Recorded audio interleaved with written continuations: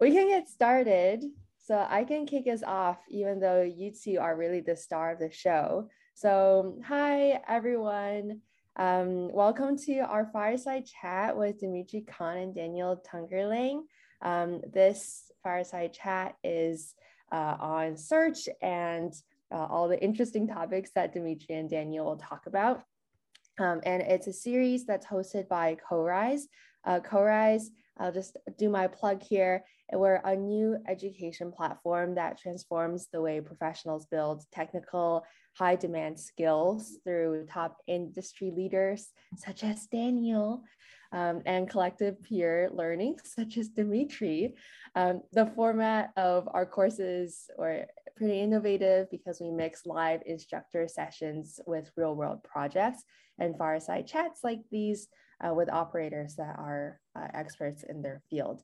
And actually, I see a couple of students from both the Search class and from other classes that are in the audience. So welcome back to you guys and welcome to everyone else here. So with that, I'll pass it on to Dimitri. Awesome. Thanks, Judy. And hello, everyone. As I usually say, hey there, Vector Podcast is here. And today I have like a luminary guest, a mogul in search world, Daniel Tungerling. I'm beyond excited to be talking to him and discussing the favorite his and mine topics in query understanding and content understanding. And traditionally, I will introduce myself for the first time on the podcast. And well, what I want to say is I have PhD in natural language processing. I worked on machine translation back in the days. I'm currently in two roles, principal AI scientist with Silo AI. It's a consulting gig. And recently I entered the job as a senior product manager at the company called TomTom, which produces maps and map search and navigation. I have 16 years of experience in developing search engines for startups and multinational technology giants. Most recently, I worked on multilingual web scale search. I also claim to be an expert in vector search engines, and I'm the host of Vector Podcast, which focuses on this stack, but also beyond that on search at large. I'm also blogging on Medium. And as I said, I'm beyond excited to be talking to Daniel today. And as a tradition, Daniel, could you please introduce yourself to me and our audience? Sure, Dimitri. Thank you for that. I'm Daniel Tungerling, and I've been working in search for, I guess, a little bit over 2 decades.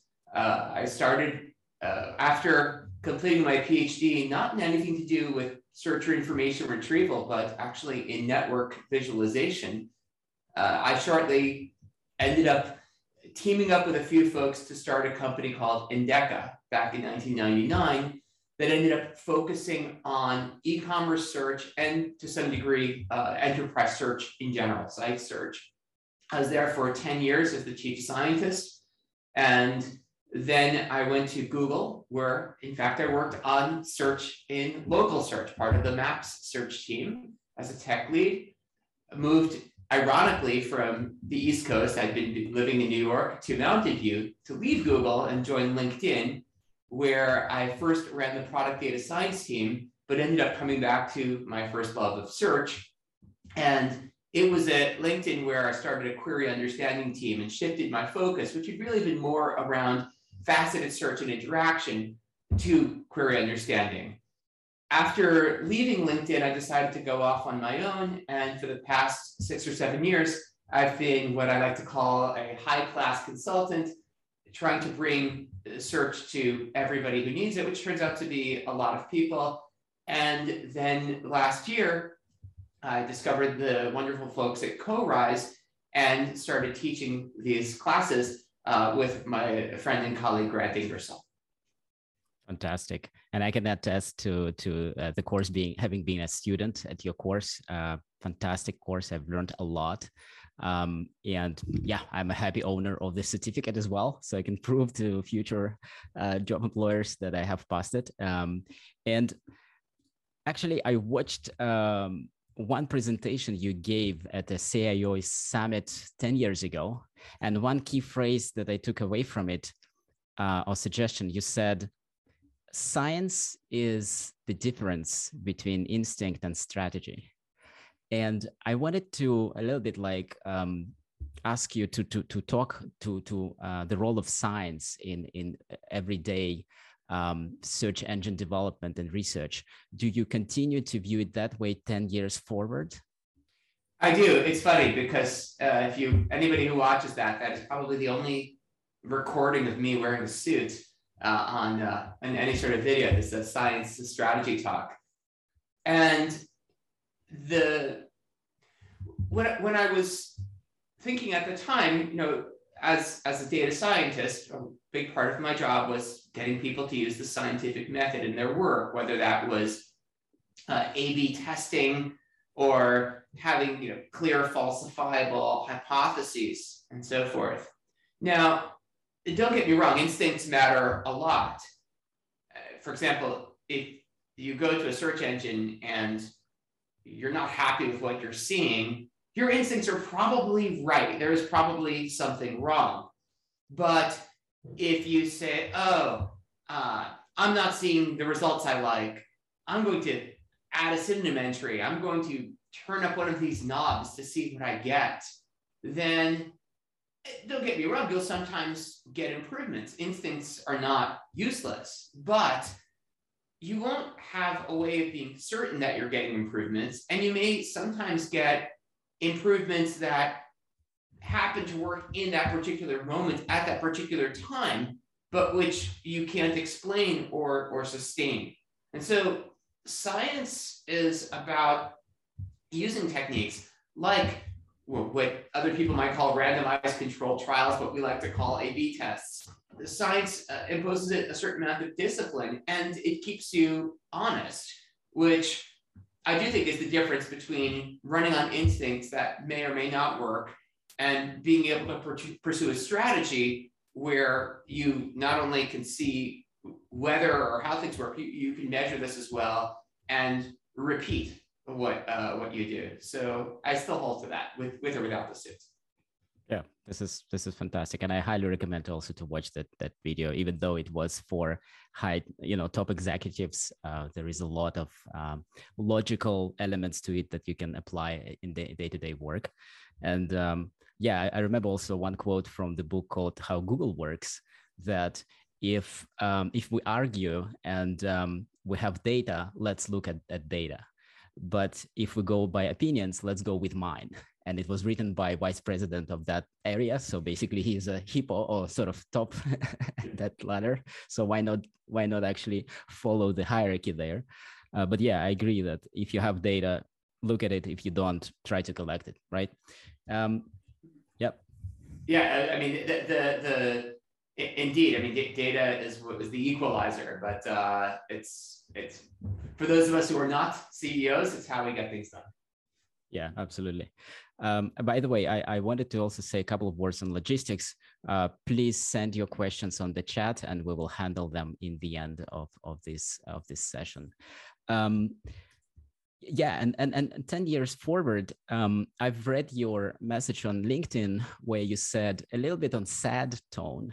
Not everyone shares my passion for search. But I suspect that many would be more excited about search if they understood it better. Was it just a moment of despair, or was it a moment that you thought, okay, I need to approach it differently? I can keep blogging about query understanding and content understanding, but how can I actually open the doors to the minds of new people, potentially students in this field? What was going through your mind when you wrote that?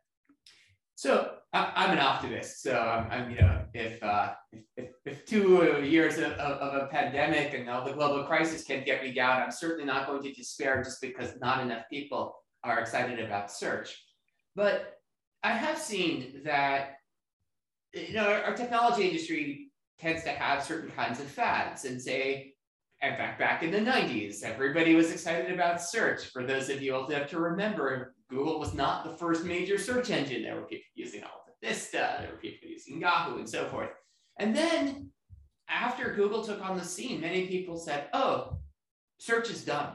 Now, I happen to not be one of those people because I was at a startup, which actually also started in 1999 working on search. And they said, no, search isn't done at all. I mean, we were trying to help e-commerce companies, and we saw that there's a lot to do on search. Now, you might think that 20 years later, search would finally be done. But interestingly, there are still so many opportunities, in fact, using some of the latest developments in machine learning to do so.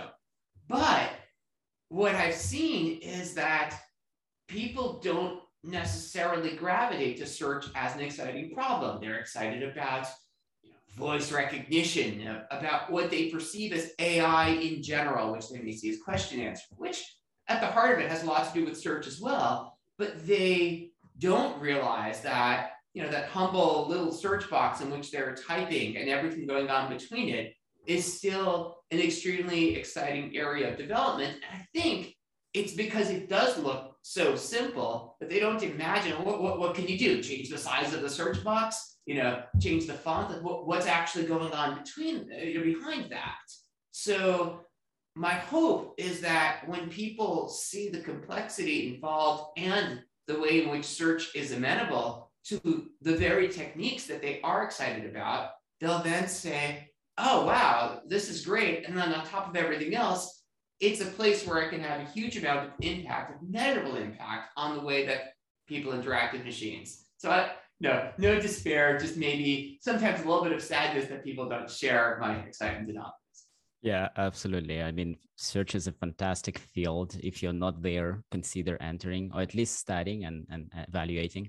But it's very deep. I remember actually myself, like 20 years ago, still in the university, I was asking a friend of mine, how do the search engine works? And he was majoring in information retrieval back then.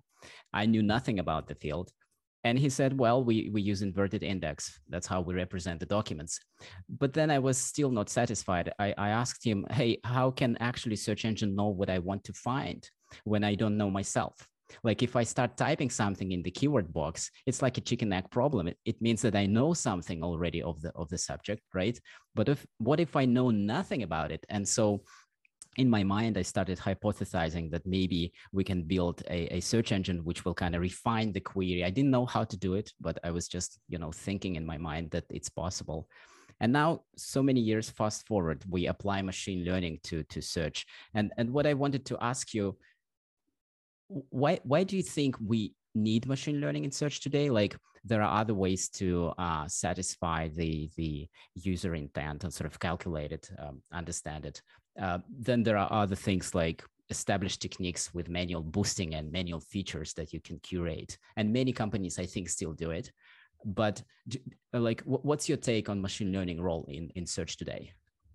So certainly when I was working on search back in 1999, I didn't even know much machine learning. I'd taken a class that was highly theoretical, but I managed to help build search. So clearly it's possible to do it without machine learning. And as you said, many people still are working with completely hand-tuned systems.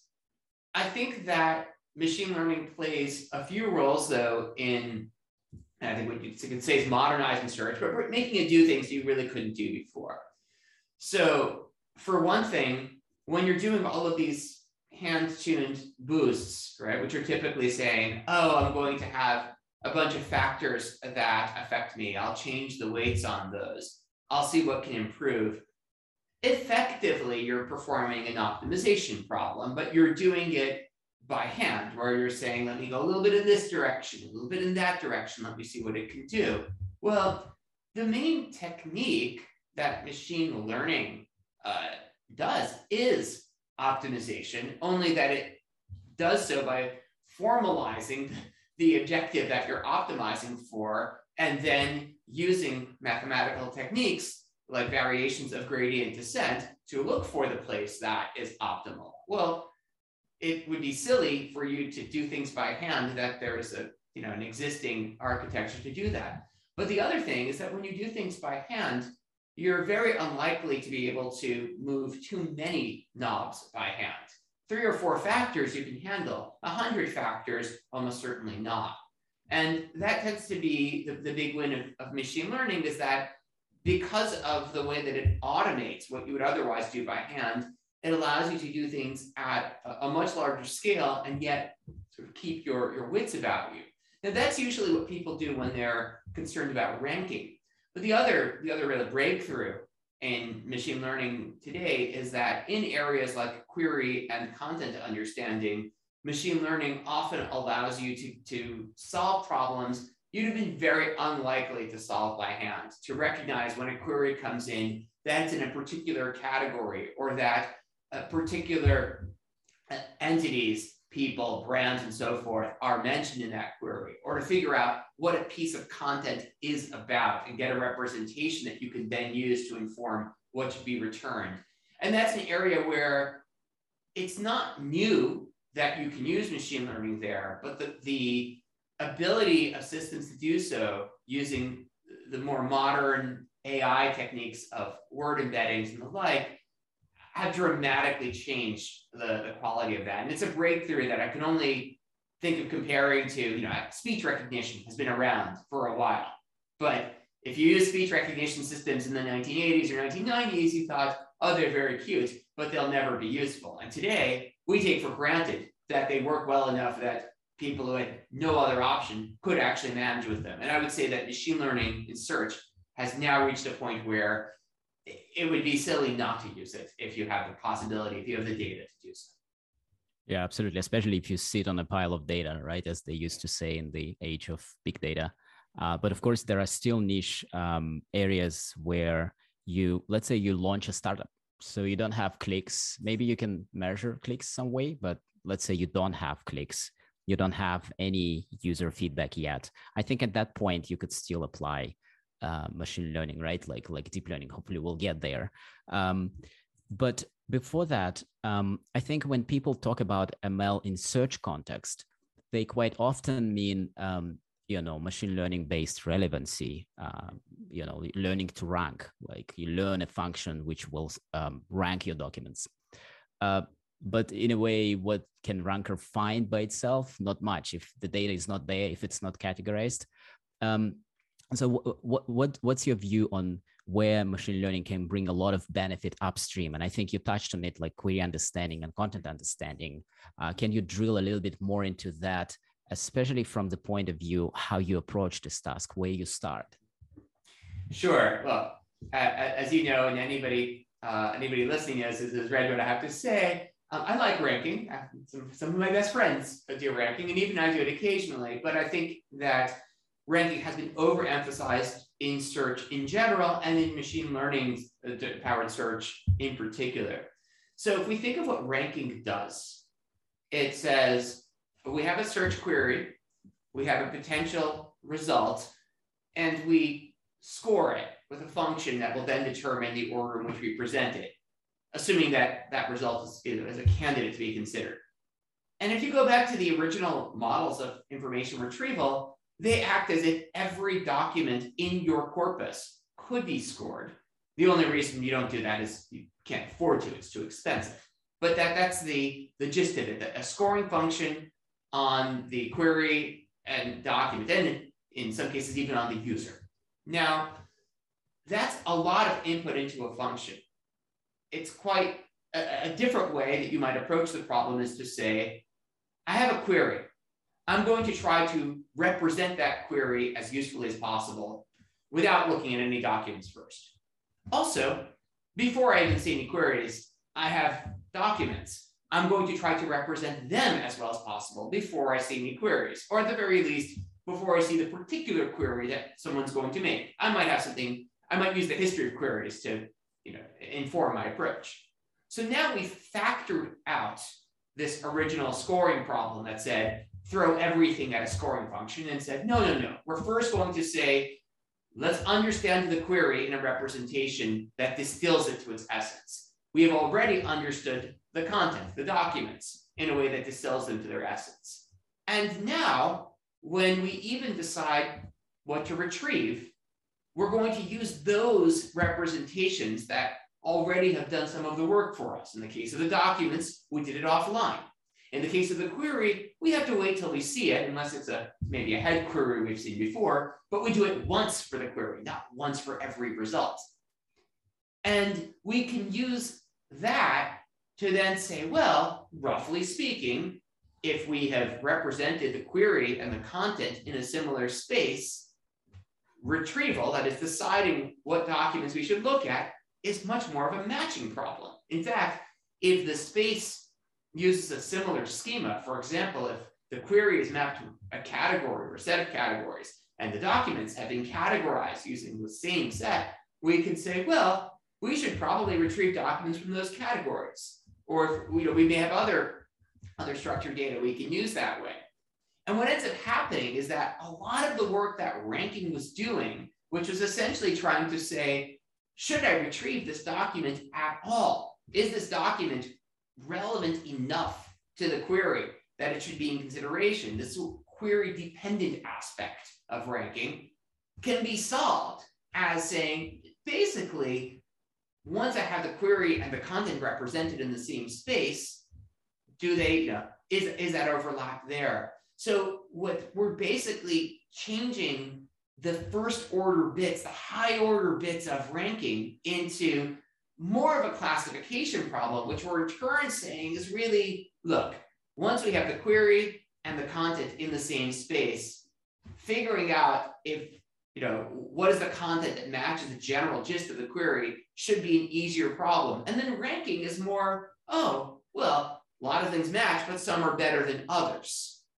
And that's of course, where's machine learning fit? Well, machine learning is how we get those representations. It's how we turn the query into a more useful representation, how we turn the content into a more useful representation. But it is by treating those things as something of an isolation, it allows us to be a lot more directed than we are with ranking. And in my experience, leads to far better results. Yeah. I remember at the course Search with ML taught by you and Grant Ingersoll, you gave that brilliant example that stuck with me. I believe it was Best Buy implementing, correct me if I'm wrong, implementing the query understanding functionality where if you typed iPhone or some product that they didn't have at the moment, they would actually use query understanding to tell you that they don't have a product. They would not even go and search it. And I mean, I think the example was this B&H photo with iPhones, but an example that's even more fun is with Netflix, where I don't have much insight as to the internals there. They haven't been one of my clients, but Netflix has a respectable but limited catalog. They don't, for example, get movies from folks like Disney that is quite protective of its catalog. But Netflix knows when you're looking for a Disney children's movie. And when you do that, rather than trying to simply match the text of your query, they show some of their children's movies. So it's an example where you clearly split out the work of understanding the searcher's intent and query understanding from simply retrieving and scoring results, because that improved representation, they know you're looking for a children's movie and they have children's movie, is far more powerful than the traditional ways in which you might score and rank results. Yeah. I'm personally fascinated by the field of query understanding, having implemented it with my team in WebScale. We've worked on job search engine as a vertical search engine, powered by the WebScale search engine. First of all, it was multilingual.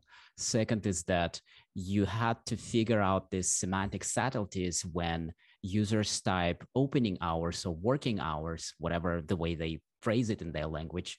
And that's not a query you want to execute in the job search. But if they said jobs in IT in London, that's okay. And you can use that and pass it through the filter. So query understanding kind of worked as a filter in a way. But then it also, or a classifier, you could say, right? But then it would also give us this rich semantics that we could apply in fields. Let's say if it's London as a city, you don't want to search that word just in the description. You can apply it in the field of the city on the document. And I mean, this was back then we applied rule-based approach and it worked fine, but it was very maybe conservative in a way, right? Especially for languages like Turkish, where they have the word ish, which is a overloaded, semantically overloaded word, and used in different contexts. It may mean a bank card, it may mean a job search, and a number of other meanings. But would you advocate for using machine learning in query understanding? I know, by the way, you wrote a brilliant series of blog posts on Medium, drilling into so many subtopics of query understanding, and especially like that you can actually utilize it in autocomplete. I was actually fascinated that you connected those two, and I highly recommend everyone to take a look at that. So what's your take on sort of rule-based versus machine learning? Would you start with rule-based and then as you learn, go to machine learning, or would you start head on with machine learning? So I certainly see a lot of value of machine learning in query understanding for some of the reasons I was saying before. But with that said, I think that there's often a sort of a Pareto principle, an 80-20 in search problems. And when I go to people, especially folks in small organizations, I tell them, look, let's say, for example, you're trying to figure out, we'll use your job search example. Since I spent a few years at LinkedIn, it's very close to my heart. And you want to know, well, is somebody, for example, looking for a job title, or are they looking for, in say LinkedIn's case, someone's name? Or in the case of, let's say, language, maybe you're not sure what language they're searching in, you're trying to do language identification. You could start by looking at the most common queries that you see, and then just having people, your own employees, a hired crowd, what have you, to say, look, can you just label these? Now, you're not going to label more than hundreds or maybe thousands of these queries that way. At the hundreds of thousands, it starts getting a bit silly. But you can do that, and you can say, okay, maybe I've now handled 20, 30% of my traffic that way. It's not uncommon that in 10,000 queries, you easily get to that. And you can see, great, now that I've done that, now that I know, that this person's looking for a job title, that the language is Turkish or what have you, what would I do with that? And I might say, well, I'm going to have a particular search experience in mind. If I know that it's going to be in jobs, I won't look in people, or I won't look in my content posts. If I know what language it is, I'm going to grab from that repository and so forth. And you can learn what you would do there. Now, this won't scale into the tail of your distribution, but you can learn what happens with that sort of experience. And that's actually really important, because sometimes you don't know what people will react to until you show it. And there's a bit of a chicken and egg in these things as to what is the quality of your data, but also what is the experience. But once you've decided, okay, I am going to pursue this sort of experience, frankly, without machine learning, you're never going to scale it. You're not going to label everything. And a rule-based approach to try to figure out what language something is in, or what category something is in, simply isn't going to scale. In the case, for example, of language, you would, it's not like you're going to just build dictionaries, because you'll have cognates between the languages. Or in the case of job titles, I mean, by the time you get to, chief vector search ninja, you're going to be in a bit of trouble as to recognizing that as someone's title. So that's the point at which collecting training data becomes critical. One of the nice things is if you've done some of the work by hand, that can actually be how you bootstrap training data for these approaches, especially if you aren't in a position to do so using feedback from your own search application. Yeah, absolutely. A quick shout out to our audience. I think it's, if I'm reading it right, just a second, Andre has a poll of how many people in this call are using hand-tuned boosts versus machine learning. I'm really, interested to hear or read this opinion. Maybe you can say about it. Yeah, and on the other hand, you've been advocating a lot on drilling into your content, and of course, some companies do this one way or another. But can you illuminate us on what you can do also on the content understanding side? Sure. So if you think about it, if all you did was query understanding, you might be able to figure out exactly what the searcher wants, but actually not be able to find it. So content understanding is really what you're doing in order to represent content in your index in the best way to make it retrievable, scoreable. So certainly it's a great place to do things like categorization. This is especially true, say, if you have a marketplace or if you have a lot of unstructured content where you don't necessarily know what the content is about. It's also a good place to extract entities, terminology, even determine potentially the terminology best used for representing it. I mean, imagine it, for example, you have a collection of research papers. You can discover the useful words or phrases that tend to carry meaning. You can relate them to one another by putting them in a vector space where the distance between the vectors tells you how similar they are. You can cluster those. So in general, doing things that involve either classification or essentially annotation, recognizing entities or terms in those, allows you to enrich the way you index the content. You can also figure out when documents are similar to one another, because when you have these vector representations, you can take the entire document or part of the document and do that. And that can be useful for saying, oh, if you're interested in this document, you might be interested in these other ones, or maybe you're interested in these other ones, but they're more recent. And that allows you to combine what content is about with other factors like its recency, its popularity, other people that look at it. And you see this often, not just for search, but specifically for being an engine for recommendations that are triggered from discovering something through an initial search. So all of these things basically make the content more retrievable, but also more explorable. Oh, yeah, absolutely. I can also add to that. In some settings, specifically in financial search, I happen to work at the company called AlphaSense.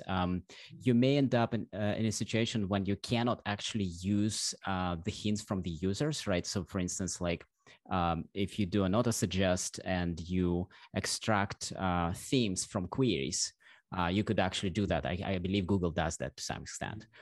But in financial setting, you cannot do this because, banks will prohibit, using their searches with their rivals, right? You don't want to do that ever.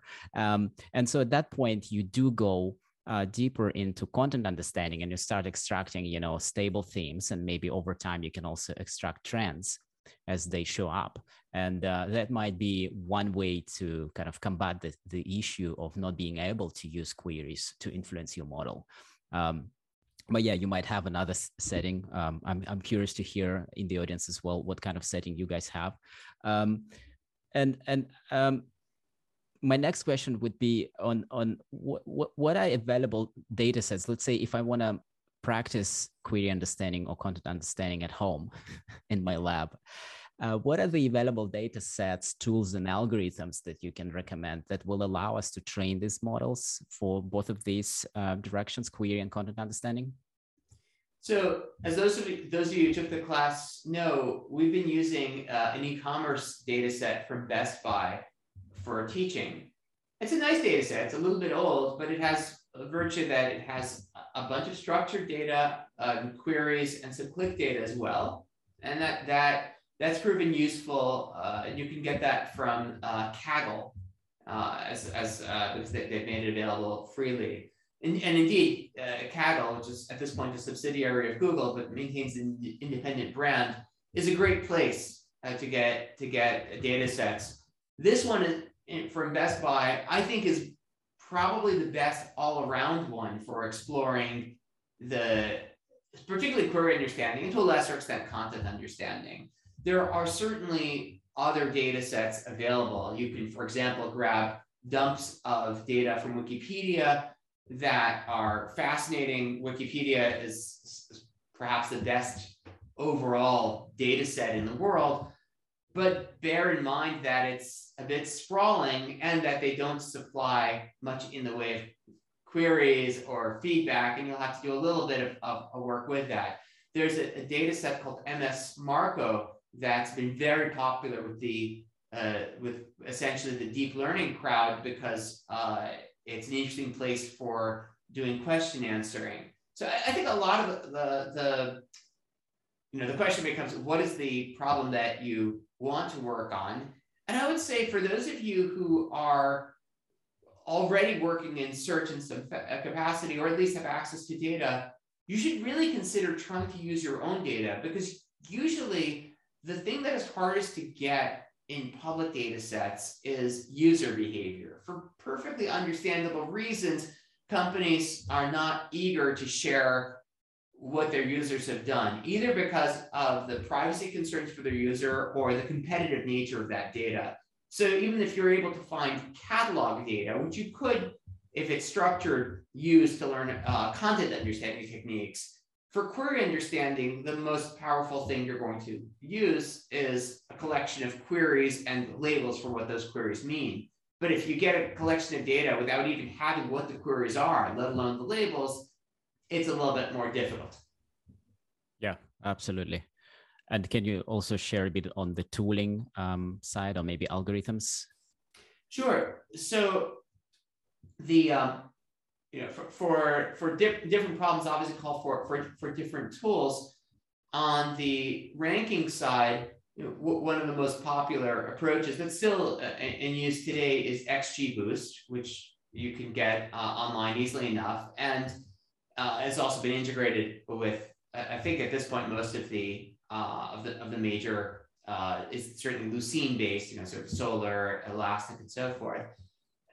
If you're interested in classifying text or doing unsupervised learning on text, these days, frankly, I would go directly to embedding-based models, and you can use tools like BERT, or maybe a bit old school, I'm a fan of FastText, that you can get online, and you can download those, you can install them on your laptop, you can even get pre-trained models for hundreds of languages that do so. And from that, it should be easy enough. You can walk through the tutorials where you take just a bunch of labeled text examples. In the case of FastText, it's an example of Stack Exchange cooking questions associated with their labels. And in half an hour, you find that you're actually doing content classification from this. And in the course, we do this sort of thing with the Best Buy data as well. But it's amazingly easy to see that these sort of tools will start to give you reasonable looking answers. Now, getting from reasonable answers to answers that you're happy with and can incorporate into a search experience can be the difference between an hour and a week or a month. But my hope is that by seeing how easy it is to get started with these, you get tempted enough that you say, great, but 80% isn't good enough. I need to get myself to something I'd be willing to put in front of my customers. And to be fair, there's a little more hard work to make that happen. Yeah, absolutely. Vector search, by the way, is my favorite topic. I talk a lot about it and blog as well. And I'm super happy that you mentioned this now. And the gateway here to this topic is the connection with content understanding is one of the techniques called doc2query. Essentially computes possible queries and then augments your document. So you don't actually need to step in the unknown field of vector search trying to re-engineer your search engine. You can actually keep your search engine architecture as it is, and you just basically augment your documents in the hope of increasing coverage and actually precision at the same time of future queries. So what's your take on these techniques, emerging techniques, but also what's your take on the role of vector search in general in the search engine design today? Sure. So if you think about it, the doc2query approach is similar in spirit to saying, well, I'll have a known set of fields that I would assign to the document in a traditional inverted index or posting list. And indeed, I mean, the limitation of the older approaches is that they kind of force you to a limited vocabulary. And now the query vocabulary is literally the language of users. So I think that's a great way to do things, and to handle also that documents have often a lot more variability than queries. There's typically only so much people are going to do in a search box, but documents can be in all shapes and sizes. So I'm certainly a fan of doing document enrichment that's query friendly. Or conversely, if you're going to do things on the query side, to think of a query essentially as a bag of documents. I think even though there have been these explicit, what they call two-tower approaches that try to sort of meet halfway, I think it's perfectly fine to say, well, we'll think of one of these things as more fundamental and map the second one to it.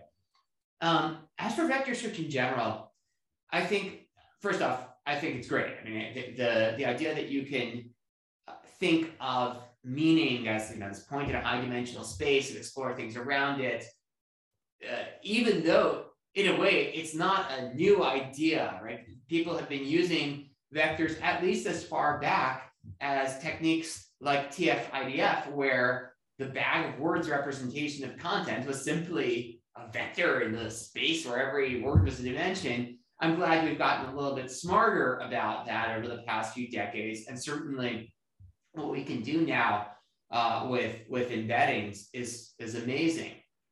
With that said, I think that sometimes people use vectors as too much of a sledgehammer. For example, if I do a query on a site for cat, turning cat into a vector, and then turning all the documents into vectors, and then sorting them by cosine probably is overkill when how much information am I going to get out of a single token cat?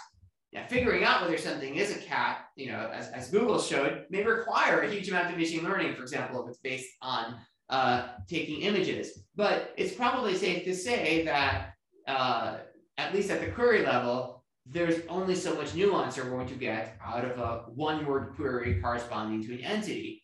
And if a traditional approach where a pure vector-based approach would say, well, I'm going to take the vector for my query cat, I'm going to take all of the vectors for my documents, which have varying degrees of catness implied, I suppose, in those vectors, and sort by their distance. It probably makes sense to start by saying, maybe I could have actually, either using a doctor query or more traditional methods, annotated the documents in such a way that for the first pass, I could get, the things here. And in case of queries that simply, has only a token in it, there may not be much I can even do at that point in terms of the use of vectors. Now, as the queries get longer, have more signal in them, this game changes completely, right? If I'm saying I'm looking for, a cat wearing a red bow tie, well, with a query like that, it's very unlikely that a traditional approach is going to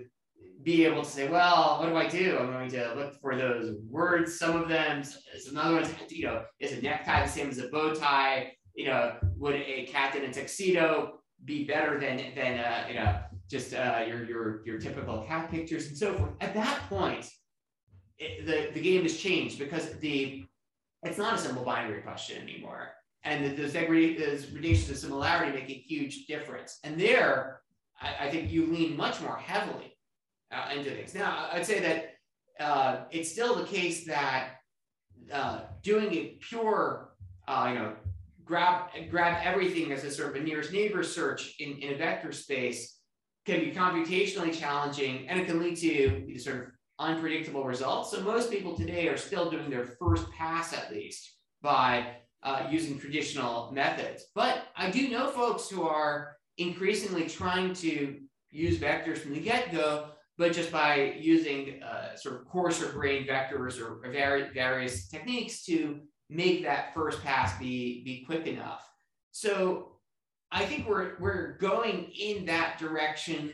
I think that there's still a lot of value, both for computational efficiency and for kind of explainability, in using traditional inverted indexing techniques where you can, especially for the early stages of retrieval, but for either for getting these nuances or for, say, increasing your recall by retrieving things that you might have lost otherwise. We're seeing increasingly the use of vector search to get them. And we're doing this talk now in 2022, I suspect in a few years, the inverted index methods will become more and more confined to those cases where the data is really just simple binary. And I think that will always exist. I think this kind of there'll always be the sort of head cases of it, but the use of vectors is only going to expand. Yeah, absolutely. Or like, especially where I would say inverted index will still be needed if you are looking for an exact phrase. Like you don't want to say, hey, vectorize this and find the similar. No, I don't want similar. I want that exact thing. And of course, there are other things that need to be improved in vector search, like, I don't know, BERT model, according to one study, it doesn't recognize negations, and it might be actually crucial for some search scenarios, or sentiment analysis. And also another thing is that by now, at this point, sparse search BM25 based methods is a very strong baseline when you compare these methods across data sets, across tasks, and so across domains. So I think the future is very bright in this direction, and I think a lot of folks are trying to combine this method. So I'm happy that you are looking at this as well, and I believe you'll be teaching about this as well. We are quite close to the top of the hour, and I'm happy to see so many queries coming in, but I'm going to ask you my favorite question, the question of why. It's this kind of mystical, philosophical question.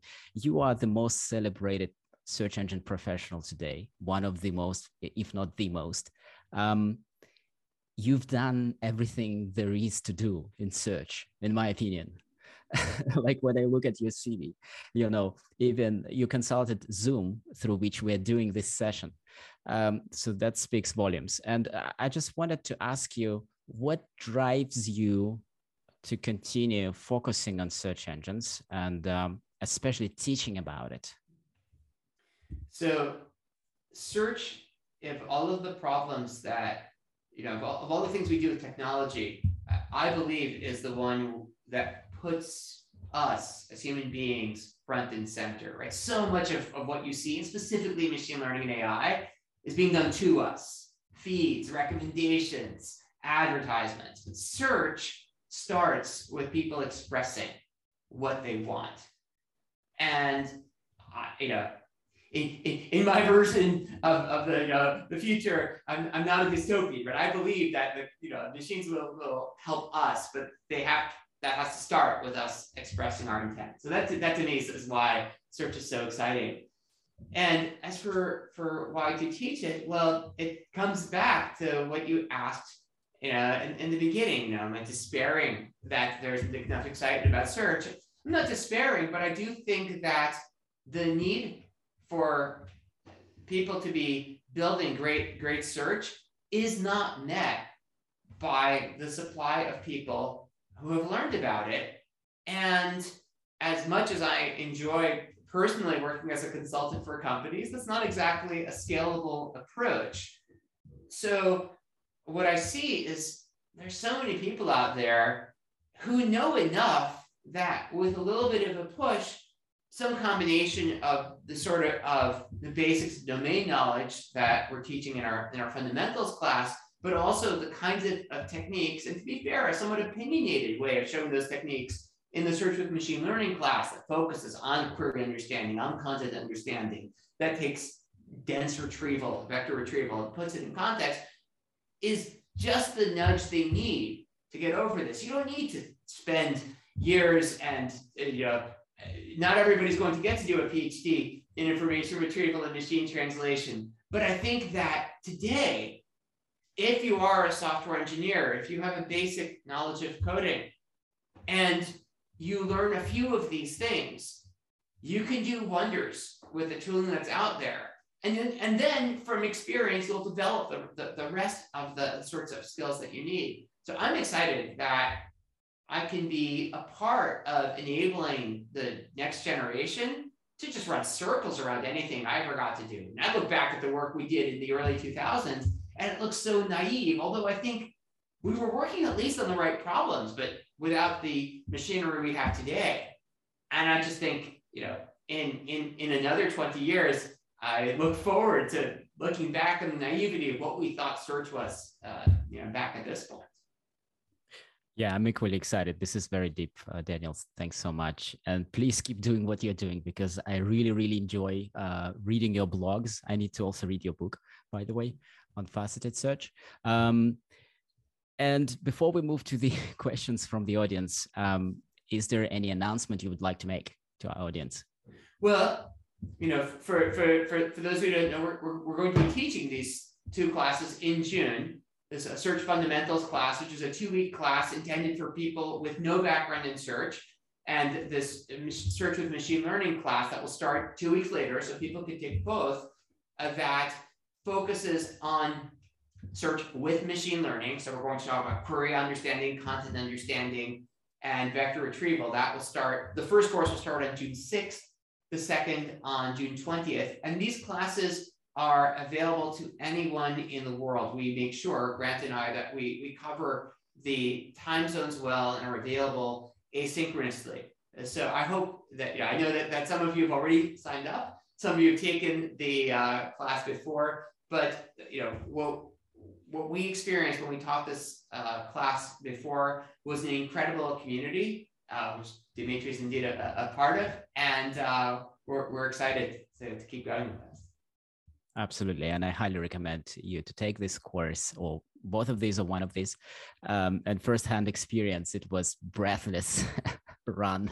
And I was like, yeah, it's every single week I need to hand in a project. And it's not just theory. And theory, by the way, is very deep. If you have time, go and read all the write-ups that Daniel and Grant have done on the course, but also the actual act of coding, the actual thing that you see how it evolves in your hands. It's amazing. So awesome. Let's proceed to the questions from the audience. I will take the first question from the Q&A panel we also have in the chat. So the first question is from Himanshu. Apologies if I mispronounce your name. Hi, Daniel. Any specific book to get started with search with elements of machine learning? Thanks.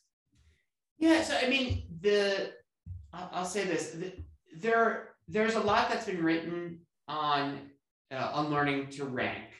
I think Chris Manning's book discusses it. Ricardo Valle-Yates's book might. I'll admit it's a little bit older.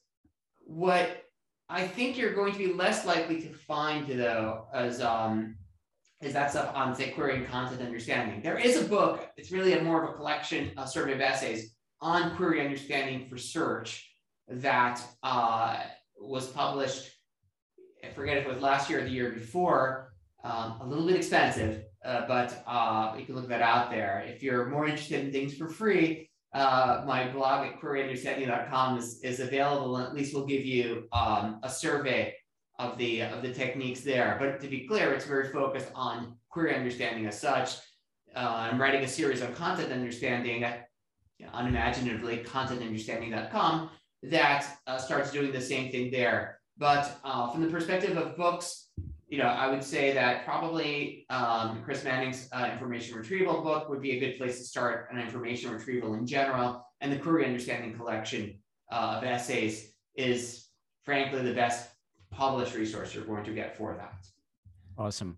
Hope that answers your question. I'm sure the next one I'm going to take from the chat. It's from Chris. What are your recommendations for integrating information retrieval, retrieving documents with question answering, returning answers within a context? Yeah, so question answering is really exciting, right? And that the this idea that you could get information instead of just a document. If you think about the way we've gotten there, a lot of it starts from something called passage retrieval, or even before that, search snippets. Essentially, if you think about the way Google looked 5 to 10 years ago, you would see that sometimes as you looked at your search results page, your answer was in the few words that were highlighted for the result. But now it's more likely that you'll see that sentence extracted and put near the top. And I would say that a lot of question answering today feels a lot like passage retrieval. That is, find that sentence. Although I would say that while before that tended to be retrieving a passage that contained essentially the exact words you'd use, maybe with a little bit of variation for stemming or synonyms, nowadays it's more likely using a vector-based approach to be a sentence or passage that is similar in the vector space. That's super exciting. However, what people really want is that even though there is no sentence in the content that exactly answers your question, somehow the search engine will be able to not just be a search engine, but a kind of answer engine and say, oh, I'm able to synthesize content from different places, or understand your question and learn that. We are not there. I mean, of course, you can ask, what's e to the I pi plus 1, and it will say 0, but that's cheating, right? That's really just doing this. You can play with Wolfram Alpha, that is a more sophisticated version of trying to essentially parse what you ask into a question that it can then execute in a language. But I think doing that on general information, we are far away from. It's exciting, but that will require a generational improvement. Absolutely. I agree on that. The next question from Q&A panel from Donnie. What roles do curated controlled vocabularies, term lists, name authorities, taxonomies, and so on play in practical approaches to query and content understanding in your experience? So they're huge. And I'm glad that you asked this, Donnie. That basically the collecting these sorts of curated vocabularies can be a great way to label the content and have targets for doing any kind of machine learned labeling. So if, for example, what colors things come in, then those, and people tend to look for colors, then great, you can actually say, great, I'm going to look this way. Or if I know what subjects people are interested in, those will be the subjects I label content with and where I target things for queries. So in a way, having these vocabularies changes what would otherwise be an unsupervised problem of saying, well, I'm hoping I can get some representation of what this is about and what the query is about and match them, which if I don't have vocabularies, I'll be somewhat unopinionated in how I do this. Having controlled vocabularies can say, oh, those are the ways in which I will try to represent things. Even if I'm using vector-based methods to get there, they give me some alignment on the space, and having multiple such vocabularies might say, well, sometimes I might be interested in one aspect of this content and sometimes in another, right? So I might be interested in the color, I might be interested in the product type, I might be interested in the material. So I would say that having these vocabularies can make a big difference. And since you bring up thesauri, it can be helpful when there's a vocabulary gap between the way people ask things and the way things are represented, to use a thesaurus for query expansion. You have to be careful because these thesauri tend to wreak havoc with the context in which those words occur. But still, they can be great for generating candidates for retrieving more results. Awesome. I think we still have time, even at the top of the hour, for the last question from an anonymous attendee. So, Daniel, you talked about query classification for the retrieval side of things, but that can be a slippery slope if content isn't 100% correctly categorized, and often it's not. Therefore, our recall would be negatively impacted by using query understanding as a hard filter. Any input on that? Absolutely. I mean, I was burned by this myself when I was helping a client with trying to target promoted search results.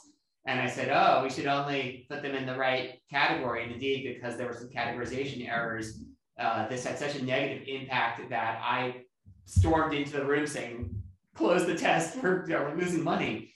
And I felt very embarrassed because it turned out that indeed, this is exactly the problem. The content wasn't classified well.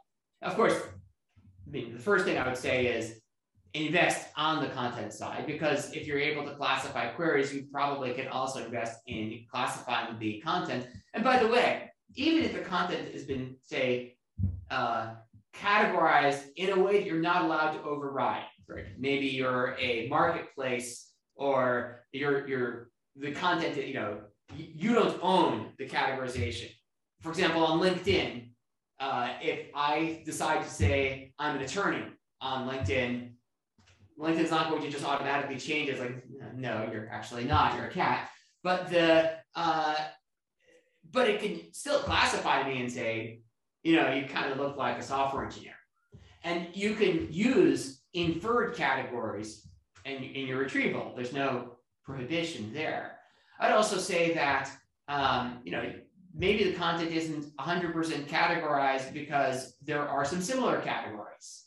Well, you can always take query classification, it's not a hard and fast rule, but more like guidelines, and say, well, I'll return things in that category, but I'll also return things that say were referred in that category, and maybe I'll even return things that are in similar categories. Oh, and by the way, if I'm not 100% sure on that category, even on the query side, maybe I'll take the top few categories that I thought were possible.